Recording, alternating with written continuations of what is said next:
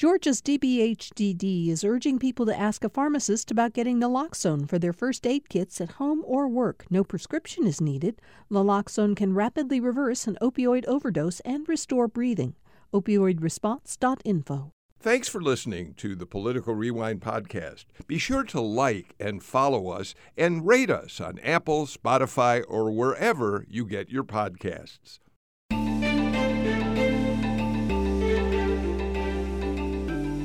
Welcome to Political Rewind this Tuesday. I'm Donna Lowry, host of GPB's Lawmakers, in for Bill Nigut.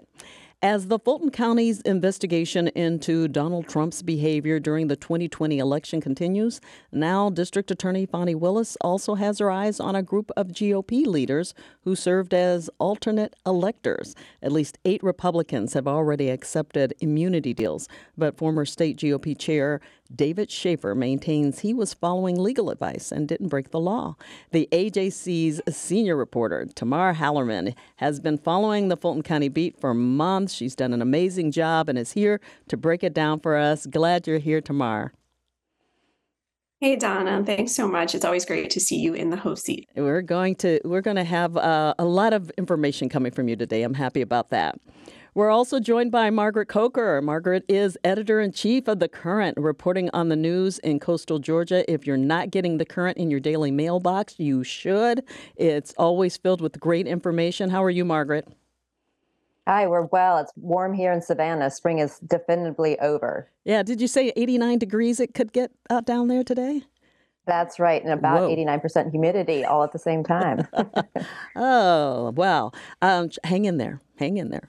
Thank you. We're also joined by King Williams. King is a documentarian and journalist. He created The Atlanta Way, which focuses on public housing and gentrification. Thanks for joining us, King. Thank you for having me. Hey, your name says it all, King. Okay, Thanks for being here. And we'll be joined a little bit later by Shania Chavis-Rucker. She's divisional head of Fulton County's Films Office, and she'll be talking about the ongoing writer's strike and how it impacts the industry. We'll get thoughts from King and our other guests on that strike, too, as it enters its second week, beginning today. So let's get started with this conversation with a focus on the Fulton County DA's office. And Tamar, first, bring us up to date on the GOP electors, a quick catch up on who they are, and then what we know on who has taken an immunity deal and who's still up in the air. Yeah, we've seen a lot of movement surrounding the electors over the last couple of weeks. And I wonder if that's contributing to why we might not hear an indictment announcement from DA Willis until July at this point. We saw in new court filings that the DA's office has been interviewing several of the electors who, these are Republicans who met at the State House in December of 2020 and cast phony electoral college ballots for Donald Trump, even though Joe Biden had won the state. And basically for the entirety of this investigation, most of the electors were unwilling to talk. 11 of the 16 had banded together as a group, had tried to kill their subpoenas, had tried to avoid testifying. The DA's office had labeled all 16 of them as targets of the investigation, which means they could see charges as a result of all of that. And it seems that over the last month or two, there's been a lot of movement, that a big group of them has taken immunity deals. We've learned at least 8, so half of that group, in exchange for their testimony. And there's a big question about what might have been said behind closed doors. We know from court filings that they might have pointed the fingers at one of their colleagues. There's been movement to disqualify the attorney who's representing 8 of them at this point. And our latest development is my colleague Bill Rankin and I got a letter from David Schaefer's attorneys. David Schaefer is the outgoing chairman of the Georgia GOP, who was one of the electors, and basically sharing his legal reasons for why he did what he did in a bid to try and ward off a potential indictment. So lots of developments here. Yeah, it's just, it could almost be a soap opera, I think, in some ways, all the stuff that keeps coming out. So David Schaefer maintains he didn't break the law. Tell us a little bit about his defense in all of this. Sure. His lawyers kind of cite 2 main things. First off, they cite a historical precedent. They point to 1960 in Hawaii and what happened with electoral college votes there. There was a very tight race between Richard Nixon and JFK. Nixon very narrowly won after the first count by something like 100 votes. There still were 3 Democratic electors who cast contingent votes for JFK. And eventually, after a recount, JFK did narrowly win the state. And so they cite that as a precedent, and they say that the language that Republicans in Georgia used was nearly identical, they say, to what was used in Hawaii. They also say that David Schaefer was following the advice of lawyers affiliated with the Trump campaign, and basically he was following legal advice. At the time, Trump had active cases in Georgia where he was challenging the vote count. And in Schaefer's argument, he was doing what he could to preserve Trump's legal options in case he were to be victorious in these very long shot cases. So basically, they're arguing that Schaefer had no bad intent in all of this. And that is key for DA Fani Willis to prove if she does want to seek an indictment against David Schaefer. Yeah, I'm curious. The same type of thing with the GOP electors took place in other states, about the same time, right? So do we know what's happening in those states with the people involved? Well, it's a different situation because there aren't state level investigations against the former president in the way there are in Georgia. We know that the Justice Department is also interested in the fake electors, and they have been interviewing many of the same people. Of course, the January 6th committee also took a deep dive into this as well. But Georgia is where the action is at this point, and all of this could play in. Even if none of these electors get charged individually, a lot of this could feed into a broader racketeering charge, which is something the DA has mentioned from the beginning that she's interested in looking at. Yeah, and we know she has a background in racketeering, bringing on racketeering cases, beginning with the Atlanta teachers trial way back when that I actually covered. So, all right, I want to we keep up with this, and I appreciate all of your reporting on all of this. This case surrounds election interference, of course, and so Margaret, this news comes just as the governor signed a measure that virtually eliminates the ability for local elections. The officials to use third-party funding, those Zucker bucks, to help cover costs. And how do you think it'll affect elections with that gone? Well, it's a really sticky point because there are a certain amount of Georgians who think that elections aren't fair in Georgia. And then there's a whole lot of our neighbors and county officials who actually run elections in some of the most sophisticated and professional ways possible. And so when it comes down to how elections are run in Georgia, I guess it's good to step back and remind everybody that it's counties that set those rules. It's also counties that take money out of their own budgets in order to pay for those election workers and help offset the cost of running elections. So every single one of our 159 counties are now going to have to take a good hard look at themselves and in the mirror and say, what kind of elections do we want run here? And how much money are we willing to spend out of our own budgets instead of being able to take advantage of the good graces of civic groups and nonprofit groups and billionaires from around the country who have wanted to see elections run at the highest level possible. If you're cynical, what people have said is that folks like Mark Zuckerberg, who have Democratic Party tendencies, who have more money than God, who is actually quoted in some of the conspiracy theories as trying to subvert American democracy for his own ends. The belief is that that outside money is up to no good and is not actually helping preserve our democracy and our communities. So counties are facing a lot of budget crunches themselves, a lot of questions about what to spend our taxpayer money on. This becomes another one of the urgent to-do lists for everyone. Yeah. The good thing is this year in 2023, we won't see nearly as many elections as we did in 2022. It was a lot, one after the other, especially for those of us in the metro area, some of our cities. King, let's talk about something a little bit different in terms of what the governor did. He also signed a law on prosecutorial oversight, and it parallels moves to remove prosecutors in Florida Florida, Indiana, Missouri, and Pennsylvania, as well as these broader disputes nationwide over how certain criminal offenses should be charged. And a lot of that a lot of people have felt that this has been directed at DA Fani Willis, but not necessarily, because there are others in the state who I actually Representative Houston Gaines, who was the sponsor of this bill, talks about others in the state that they're looking at.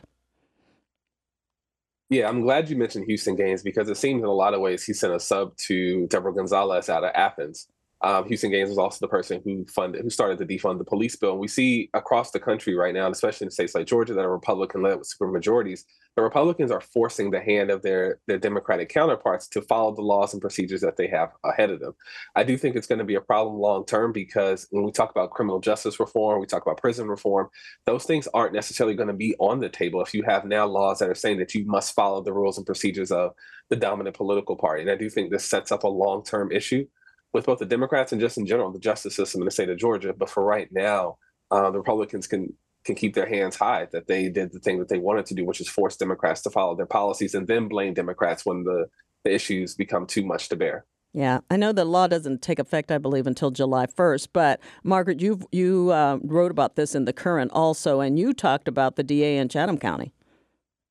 Well, right. And I would jump back and say that, of course, there is a former DA from the Judicial Circuit that is centered in Brunswick. Of course, during Ahmaud Arbery's murder, the former DA there, Jackie Johnson, she was removed from office during elections. She lost her seat, but she's under active indictment right now, and we're waiting for that trial to start. And so I think proponents of this legislation say quite credibly that there are DAs that are not fit for purpose, right? And DAs that need to be removed from office for either their own personal failings, their own political failings, or their own record in office. But there is a lot of suspicion, I think, in the way that the law is written, in that the members of this commission that will be reviewing DAs are all appointed by Republican leaders of the state.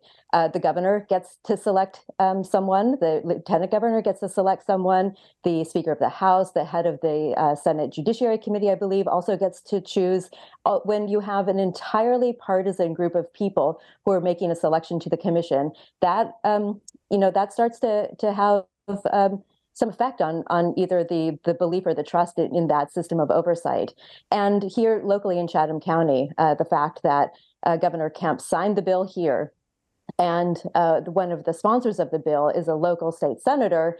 Our DA here in Chatham County has been having a rough time of trying to clear up the backlog of cases that have been in our criminal justice system since the pandemic and since Georgia closed its courts to criminal trials because of that pandemic. She's also under a lot of pressure because of the politics of the election she won and the politics of the Republican Party here in Georgia. So there's not a whole lot of trust about how this is going to move forward.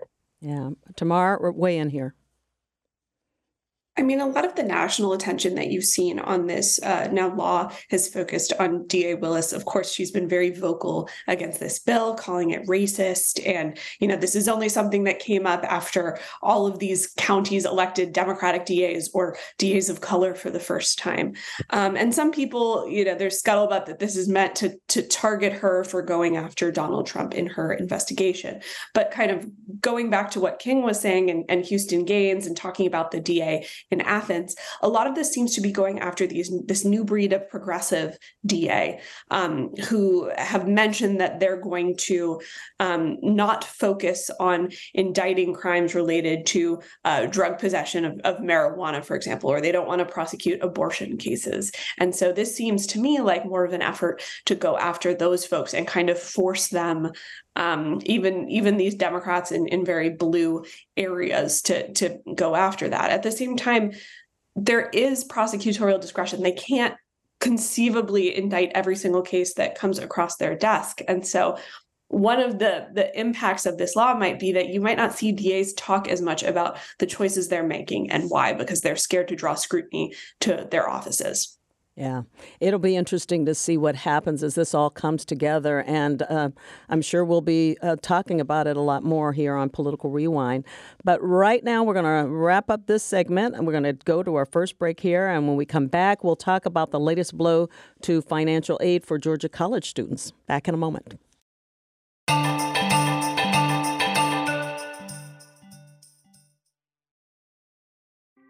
Thanks for listening to Political Rewind. If you like this show, you'll also like Georgia Today. It's a daily podcast from GPB News, bringing you compelling stories and in-depth reporting that you won't hear anywhere else.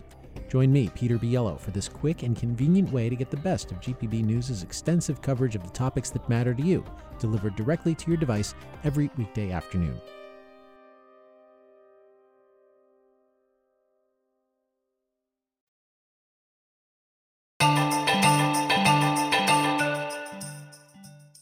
We're back on Political Rewind. I'm Donna Lowry in for Bill Nigut, and I'm joined by the AJC's Tamar Hallerman, the Current's Margaret Coker, and journalist and documentarian King Williams. Margaret, I want to stay on Governor Kemp and his bill signing and things he didn't sign. He vetoed about a dozen bills from the session, but one of those vetoes included HB 249, which would have provided more need-based aid for college students. Talk about that a little bit. Yeah, it seems perplexing to a lot of people that I've talked to over the last few days since Kemp's veto came down. I mean, the idea behind the bill was to increase the amount of scholarship money available to Georgia University students, and also to create a job creation, basically lower the bar for a job creation program for veterans, and also take care of one of the big job shortfalls that we have in the state of Georgia, which is the number of commercial truck drivers available. That's something that's huge here because, of course, the Port of Savannah is the main entry to the state for all of the goods that are coming in from overseas. And so Kemp's idea of vetoing these two issues was that lawmakers had not created a pathway for funding these increases or these subsidies, as it were, and so with that, he did away with two big earmarks. It's pretty extraordinary at a time when Republicans are trying their best to I think bolster the idea that they are the party that supports veterans, and this is something that could come back to haunt them in upcoming elections. It's also a strange thing to do when Kemp is also touting the fact that he has passed the most budget for our education programs in state's history. So there's a bit of hypocrisy that comes into his argument as well, in that there isn't a pathway to funding these two issues. In that Kemp had no problem signing a bill into law that also has no funding behind it, and that is a temporary increase of the weight that trucks can have on the roads of Georgia. This is a cutout that is going to help the timber industry a great deal because it allows heavier trucks full of pine and other forestry products to travel on our state highways. The Georgia Department of Transportation hated this bill because it also doesn't have a pathway to fund the road repairs that is going to be necessary when heavier trucks and more heavier trucks are coming down our country roads. Yeah, that bill received a lot of debate during the legislative session. King, the thing about the governor vetoing the need-based aid for college students, it adds to some of what we saw during the legislative session where colleges and college students actually took a hit. Yeah, it seems at this point right now we're seeing like the impacts of the supermajority that is there with the state's higher ed. I do think it's going to be important, though, that long term, as Georgia keeps touting itself as this place where education thrives and where growth happens, that if we don't necessarily start providing more need-based assistance to the students who need it the most, we could have a reverse migration or a brain drain. And I think that that's going to be something that the next governor, because I don't think Governor Kemp nor the people currently over the state education are going to really address this. But if I'm Georgia, the one thing I want to address now is how do we keep those students who have the knowledge, but not necessarily the financial means to do so. And this is a step backwards in a lot of ways. And I don't think this is necessarily a one-off. I think this is a continuation of something that we're going to be looking at 4 or 5 years down the road of a systematic like reducing number of like people who cannot get into school or have funding support from the schools. Okay. Excuse me. We're going to change gears a little bit now and discuss something that the Democrats are upset about. We discussed at length on our show on Monday how Georgia and Atlanta are still reeling from the Midtown Atlanta shooting last week. 24-year-old Deion Patterson is charged with 1 count of murder, 4 counts of aggravated assault after he opened fire in a Northside medical building. 1 woman died and injured 4 others, and we're still keeping everybody in our thoughts and prayers. Now, Democratic lawmakers in the Georgia General Assembly are calling for Governor Kemp to hold a special legislative session. They're holding a press conference at the Capitol tomorrow. Tamar, talk about how unlikely it is that Kemp will go for a special session. Not at all likely, the opposite, extremely unlikely. Unfortunately, we've seen this play out time and time again. Mass shootings have become all too common in America, but given the vast gulf between the two parties on gun control, I don't see this changing at all. Governor Kemp, of course, ran for governor on a platform of expanding gun access. He had provocative TV ads talking about it. And this is an issue that obviously riles up his base. Gun rights folks are extremely active in the Republican primaries. And so if anything, Republican lawmakers are incentivized to go even more to the right, to expand more access to guns. And a signature proposal that he signed into law last year would allow Georgians to carry concealed handguns without applying for a license from the state. So we are moving more in that direction rather than the gun control direction. Yeah, I think the feeling with Democrats in Georgia is that they have to do something. This is the way they're standing on this. We saw what happened in Tennessee, of course. So we're not in the middle of a legislative session. They won't get the they won't get the attention that they received in Tennessee during that session, but it'll be interesting. Let's switch to Democrats in Washington. President Biden is expected to work on the debt ceiling negotiations today with Speaker Kevin McCarthy, Senator Mitch McConnell, Senator Chuck Schumer, and this as the U.S. Treasury warns they could run out of cash by June 1st. And as this test of wills continues, it's beginning to worry some people. During the last debt crisis in 2011, a credit downgrade tanked stocks. This time, Treasury Secretary Janet Yellen has warned of a financial catastrophe by June 1st.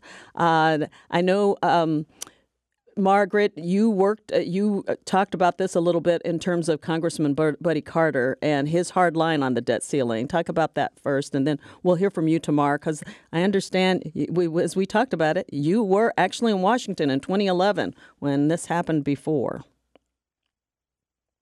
Yeah, this is seems like it is the background of my adult life and my life as a journalist. Every single year, every single 2 years, we get to these brinkmanship politics that I guess is part and parcel of the dysfunction of our national politics since the mid-90s.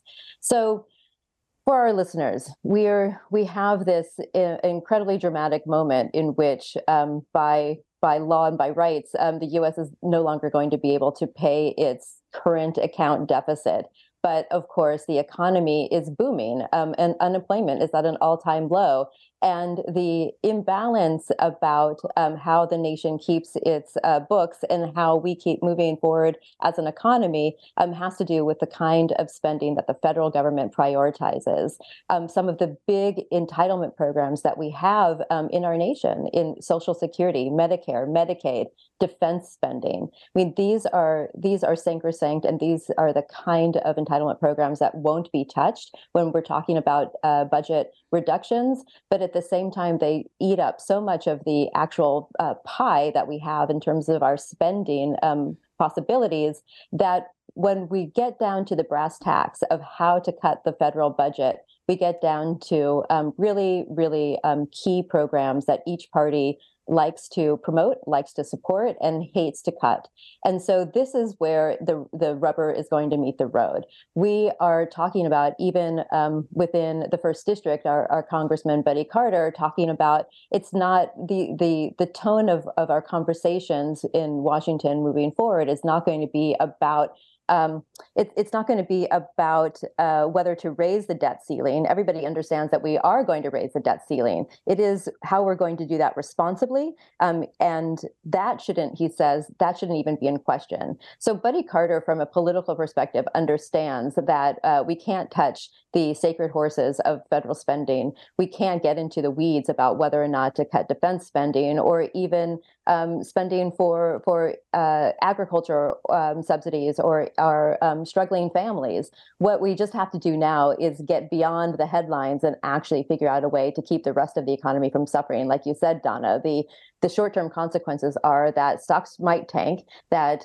companies then might lay off workers, and all of our pensions are going to take a hit. And it is a political disaster for anybody who's running for office this fall at a local level, but definitely for the people who are trying to set up their presidential campaigns, Biden and former President Trump, to have this hang over their head.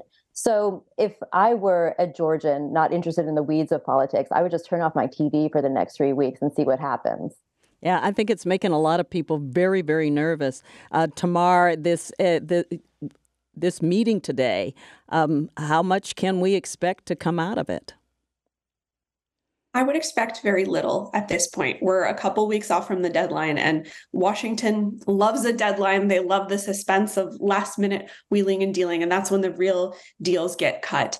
Right now, we're still seeing a lot of rhetoric coming out of especially House Republicans who want extractions from President Joe Biden. They know that the president needs them, and so they're hoping to get something out of this. As Margaret mentioned, everyone knows that at the end of the day, they're going to have to raise the debt ceiling. The Treasury has to pay its creditors whose bonds are coming due at the beginning of June. They need to meet payroll. They need to pay the bills for everything that the government buys, but they're hoping that they can get something that they can hang their hats on for next year ahead of the elections. It, for me, is real deja vu from 2011, as you mentioned, Donna. We were in a fairly similar position in that we had a Democratic president about to run for his second term. We had newly ascendant House Republicans getting comfortable in their new majority. We have a faction of hard right Republicans who are very much itching to show their conservative bona fides and want to extract something from the president. And last time we got to the brink of disaster, I remember talking to colleagues. I was a Cub reporter at the time covering energy, but I started covering the budget beat about 2 years later. And I remember talking to colleagues who were there saying, they toasted, the New Year's of 2012, I believe, or 2011 at the Capitol, waiting for a last minute deal, which they were able to cut. But I unfortunately think that my birthday on May 30th, we might be having similar conversations. Yeah. In the end, there's really no heroes in all of this, but they will make us think that there's a hero somewhere in this. It's just kind of the way Washington works and politics works, that's the toasting. I hate to think that there will be champagne and celebrations after all of this, after you take country through something like this, but it happens. It does. Let's switch gears a little bit on the Biden administration. The head of the CDC, she put in her resignation as the World Health Organization declared the pandemic to be over. So Dr. Rochelle Walensky led that organization for the last 2 years. The CDC, of course, based here in the Atlanta area. That said, I don't know if we all understand where we are in COVID. I wonder, King, if you have any thoughts on this. Yeah, I think for Ms. Walensky, I think she just has to depart now while the time is still good. I do think the private market is going to be much better for her. But when you talk about the next person coming into the CDC, they're going to have to be effectively rebuilding trust with lawmakers, rebuilding trust with the public. And if you're Rochelle Walensky, she may have done well by setting forth the guidelines that let businesses reopen during COVID, but it really put back the relationship the CDC had with a lot of trust in general Americans and a lot of people who were public health and public safety advocates. So this is just time. I think Atlanta is going through a phase. We're going to see a bunch of new leadership across the board, and it shouldn't be a surprise that it's happening at the CDC as well. Margaret?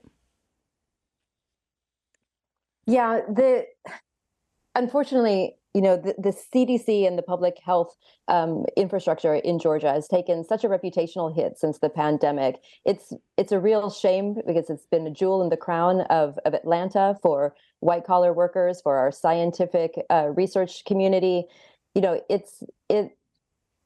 It has become a ground zero for cheap partisan shots in these hyper-partisan times. And I think all Americans, not just Georgians who work at this institution, are going to can only pray that the next leadership is going to be as professional, has such a strong scientific background, and perhaps have a little bit more diplomatic muscle in order to be able to survive these really choppy waters that all scientists have to live in right now in America. Yeah, she was really in a no-win situation in many ways, right, Tamar?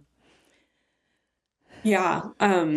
She came in from Harvard and Boston, and this was after the reputational hit that the CDC took under the Trump administration. And she had a tough job as Americans were starting to get vaccinated in large numbers, and kind of what sort of guidance you give vaccinated people in terms of masking. And there was a lot of confusion in terms of what was and was not allowed, confusing guidance in terms of when to isolate after you have COVID and how long to do that. So I think a lot of people, it was confusing to a lot, myself included. I remember when I had COVID and I was trying to figure out when I could emerge from my apartment, and the guidance wasn't as crystal clear as folks would have wanted. And so it was an almost impossible task, I think. And also, as King mentioned, to rebuild morale after such a hit that it took during the first year of COVID. And so that will be the challenge for the next leader of the CDC. I'll be curious to see if it's a homegrown person who's been working at the agency for a while, or whether they go with an outsider like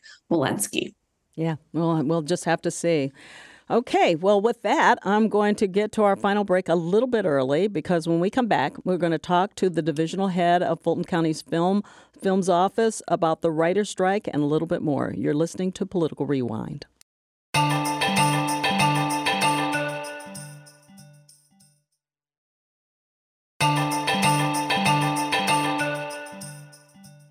Welcome back to Political Rewind. I'm Donna Lowry in for Bill Nigut. So for this first part of the show, we've had the AJC's Tamar Hallerman, the Current's Margaret Coker, and documentarian King Williams. And now we have joining us a special guest, Shania Chavis-Rucker. She is the divisional head of the Fulton Films Office in the Fulton County government. And we're thrilled to have you on the show today, Shania. Thanks for having me, Donna. Good to see everybody. Okay, so last Tuesday, a week ago, the Writers Guild of America announced it would be striking over compensation from streaming services. Among those I talked to about the strike, and I had a chance to talk to several people, a couple of members of the Writers Guild and an actor, and we're going to hear from them now. Writers have sort of been left behind as technologies advance, and it's happened before. It happened with DVDs, and it was about to happen with online writing. And now the case is, it's going to get out of hand.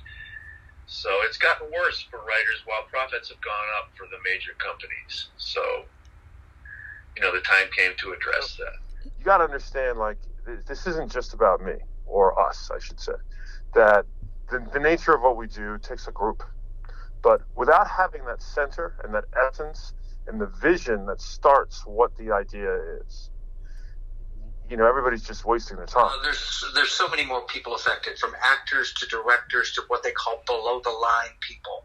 This is makeup artists, costumers, people who provide equipment to the sets, the sound studios.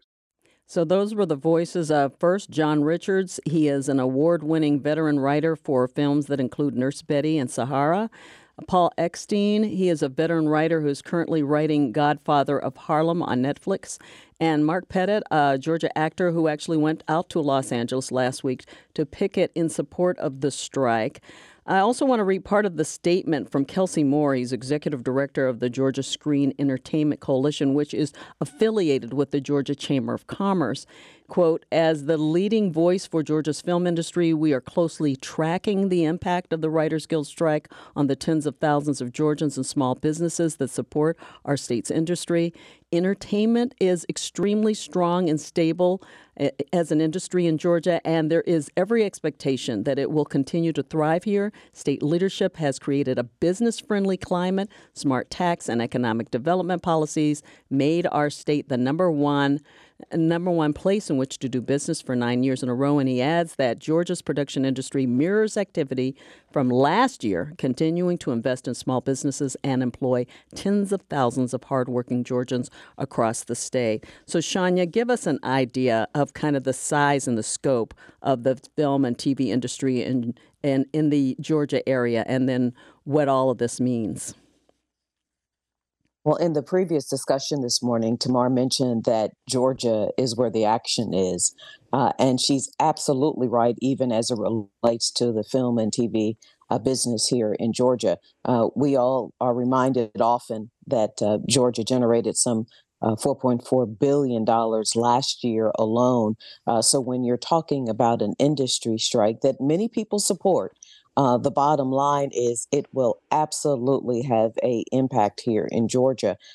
Just last week, we got word that Netflix the showrunners let us know that Stranger Things just couldn't possibly move forward with its taping. And so too is the case for a number of productions in Georgia and all around the country. So just as Georgia was starting to hit its stride or had hit its stride related to the industry, we're going to see this, and not just for the writers, but as we call them, yes, the below the line professions, the makeup artist and, catering and sound studios and costume designers, you name it, tens of thousands of people will absolutely be impacted.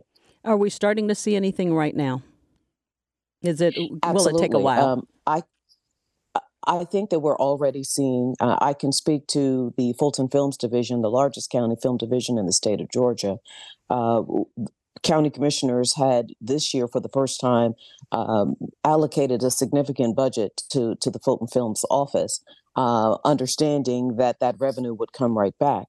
I know for Fulton County, Marvel has a major contract. The good news there is because that particular project, the writing had already been done and production had already started. It will continue. But there are a host of other agreements that have just stopped, halted, not calling back, won't call back until this resolves itself. So we've already seen some impact, but absolutely we will continue to see more. So the writers I talked to are already saying that they're willing to go 6 months, even longer if they have to. Back in 2007, 2008, they went 100 days. So that's a long time for all the people involved in this to be out of work and need to find other ways to make a living. The fact that 97.85% of the writers who participate in the Writers Guild, they authorize this strike. That tells you just how bonded and committed they are to seeing this through.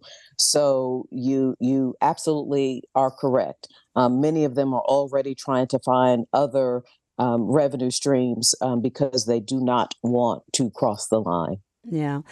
Let's talk about this. So the writers I talked to, and I will admit it was hard to find writers necessarily here. They don't have to be here to write. The writers I spoke with and interviewed were in Los Angeles or in California. But what they do impacts Georgia so that people understand we may not see picket lines necessarily here. Right. But what you will see, that is correct. But what you will see is all of a sudden this influx of what we used to call reruns on nightly shows. And you'll notice that the little graphic in the side of the corner that says previously recorded, because there's no new content going to come out. And you're right. While many of the writers are in LA, Georgia has started to see its fair share of writers and writers' rooms, and not to mention the many companies that have decided just recently to create writers' rooms here in Georgia. For our film office, I can tell you that is one of the number one request. Where are the writers' rooms? Where are the writers' rooms? So you had a number of organizations looking to create that this year alone. And so even that, those projects are now on hold. Okay. King, I want to bring you into this conversation as a documentarian a little bit. Can you talk a little bit about what the strike is about? We heard a couple of the writers, but talk about what this all means for them. For the writers, they really want to have a new system of like flexibility. And really for the writers, the one thing they're really looking at that I don't think is going to work is they're really looking for a change in having mandatory staffing. And so for a lot of movies, a lot of TV shows, as Shania was mentioning, they're mostly based in LA. They're not necessarily here in Atlanta. We do need to build more of that. But for a lot of writers, they just want the guaranteed work requirements of being here. But unfortunately, this is not the 1980s. We're in the 2020s now. And shows that last for, 6-7 months where you do 40 or 50 episodes just doesn't exist anymore. But I do think they have a lot of leverage in the other things that they're asking for, which is a cutback in the holding period. So a lot of times when you're a writer, you sign to an agency or you sign to a production company, and then they keep you either on the show or within the company for, let's say, 1, 2, 3 years. And oftentimes that can kind of hurt your ability to make more money by writing on other things. So I do think they're going to have some things that are going to change, just their flexibility and what they can write for, how many shows that they can write. But I do think in just terms of having staffing minimums or addressing AI, which is in many ways a nothing burger, they're going to have some challenges on that. But I do think for a place like Atlanta, this is showing one of the limitations we have. While we're a growing film community, we don't necessarily still have the infrastructure of writers and talent based here. And I really hope in the future that changes, because I do think we have a lot to offer. I just want to talk briefly about that nothing burger, that the AI that you mentioned a little bit, because the writers I talked to did mention it, and both of them actually mentioned using it to a certain degree, like a little bit of it, but recognizing that in the end, you really do need a person when it comes to actually writing for people to understand what you're trying to say. Right, and I think it's important. I do think there's a legitimate danger in assuming that AI will just be passive in a lot of things, especially when it comes to jobs and job creation. But I do think when we talk about a lot of the creativity in media, we live in an IP-driven age. So we're not necessarily looking for new ideas. What we're looking for is more packageable, like current ideas. And I do think for a lot of writers, I think AI is just being afraid of the internet. It's going to be something we're going to interface with often, but it's not necessarily going to be the thing that really determines whether or not you get signed to Disney or you get signed to Sony. Yeah. Margaret, I know that this is not just an Atlanta issue. Georgia, statewide, is part of this film and TV industry. So what can you tell us about that part of the world? Yeah, Savannah prides itself on Chatham County as a whole because, of course, Tybee Island is also a big staging ground for TV shows and movies. But Savannah itself stands in for a lot of different metropolitan areas and a lot of different parts of the world when it comes to downtown historic scenes. So yeah, we have a lot of small businesses here who are I think the below the line companies that are providing costumes, extras, landscaping, carpentry, all of the things that make a film set. Our beloved institution here in Savannah, the Savannah College of Art and Design, is creating a new whole sound stage and sound area that their students and also professionals would be able to use for post-production work. So the building blocks of keeping a thriving industry going are definitely here in Savannah. And I think people are rightly worried about a downturn in any part of the state's economy. This one is no exception. It's unclear to me what role our local politicians or state politicians can have when it comes to making sure that equity trickles down throughout the industry, or that this strike doesn't prolong, because small businesses will definitely start hurting, and that's not good for the Republicans or the Democrats in the state of Georgia. Yeah, Shania, she mentioned the below the line, and you have too. I think one of the interesting things for me was being at a soundstage down in the Trilith and seeing a lumber company being built next door because of the lumber needed to build a soundstage, which made me think about that kind of thing. The people who may be just providing fabric for costumes, all of these people who have depended so much on this industry that Georgia has really strived to grow in this state. Absolutely. And as Margaret mentioned, Georgia politicians have been tremendously supportive of this industry and have found many ways in which to support it. But when you have small businesses who finally decided that this is the industry that they too would like to be a part of because they saw the large support coming from the state and they've poured everything they have into it, when they hear about this type of strike, they rightly are concerned. And I'm nervous to say, but I believe it might get just a little worse before it gets better. Yeah. Tamar, let's talk a little bit about the politics and all of this. We, as I just mentioned, the state has really, really, really worked hard to grow this industry and with the tax credits and all. And so nobody's weighing in right now, but, there has to be, a little nervousness, I guess, over this. Yeah, you're right, Donna. I mean, the state has spent billions of dollars on tax breaks, tax incentives in order to lure a lot of these productions to Atlanta and Georgia. And they've done a great job at it. I think Georgia's number 3 after LA and New York in terms of film productions. So obviously that's a concern, especially all the money that's been built into talent pipelines, as Margaret mentioned, SCAD and all these schools that have kind of adjusted their curriculums to get folks. At the same time, this comes down to a union dispute, and Georgia isn't exactly into unions. So it does create some awkward maneuvering for lawmakers. And I wonder if we will see them step in if this starts dragging on.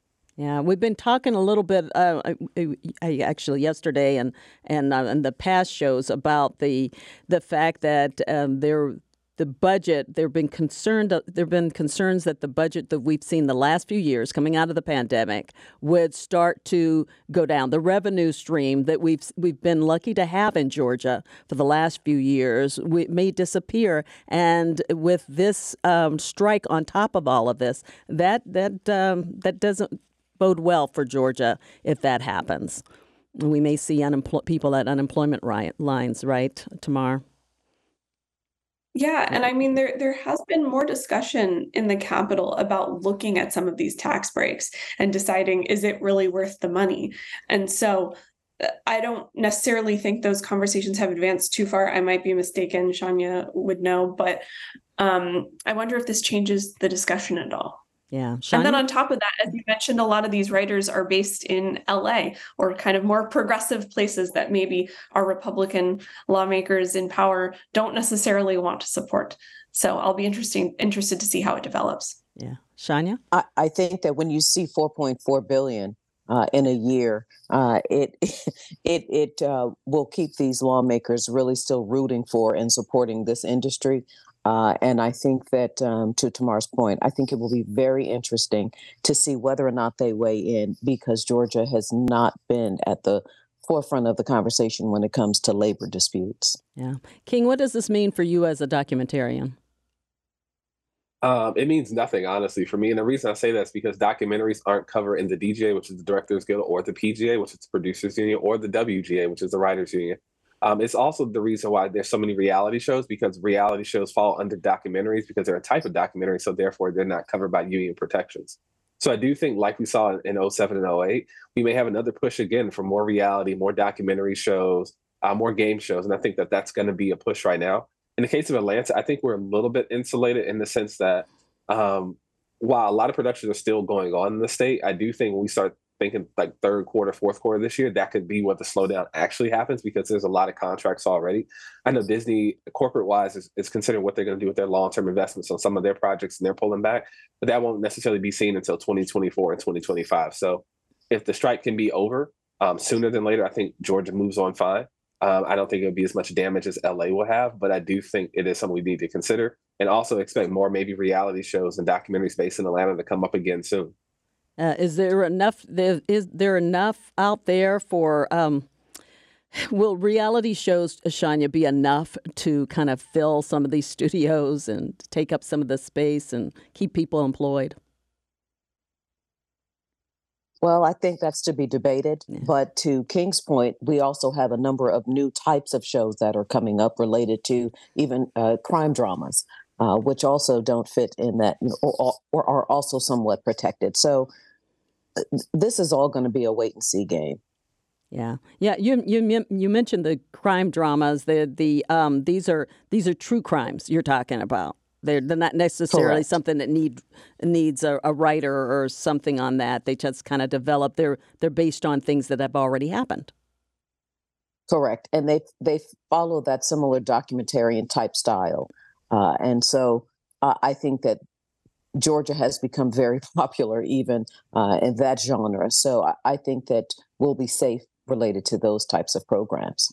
Margaret, did you want to add something here?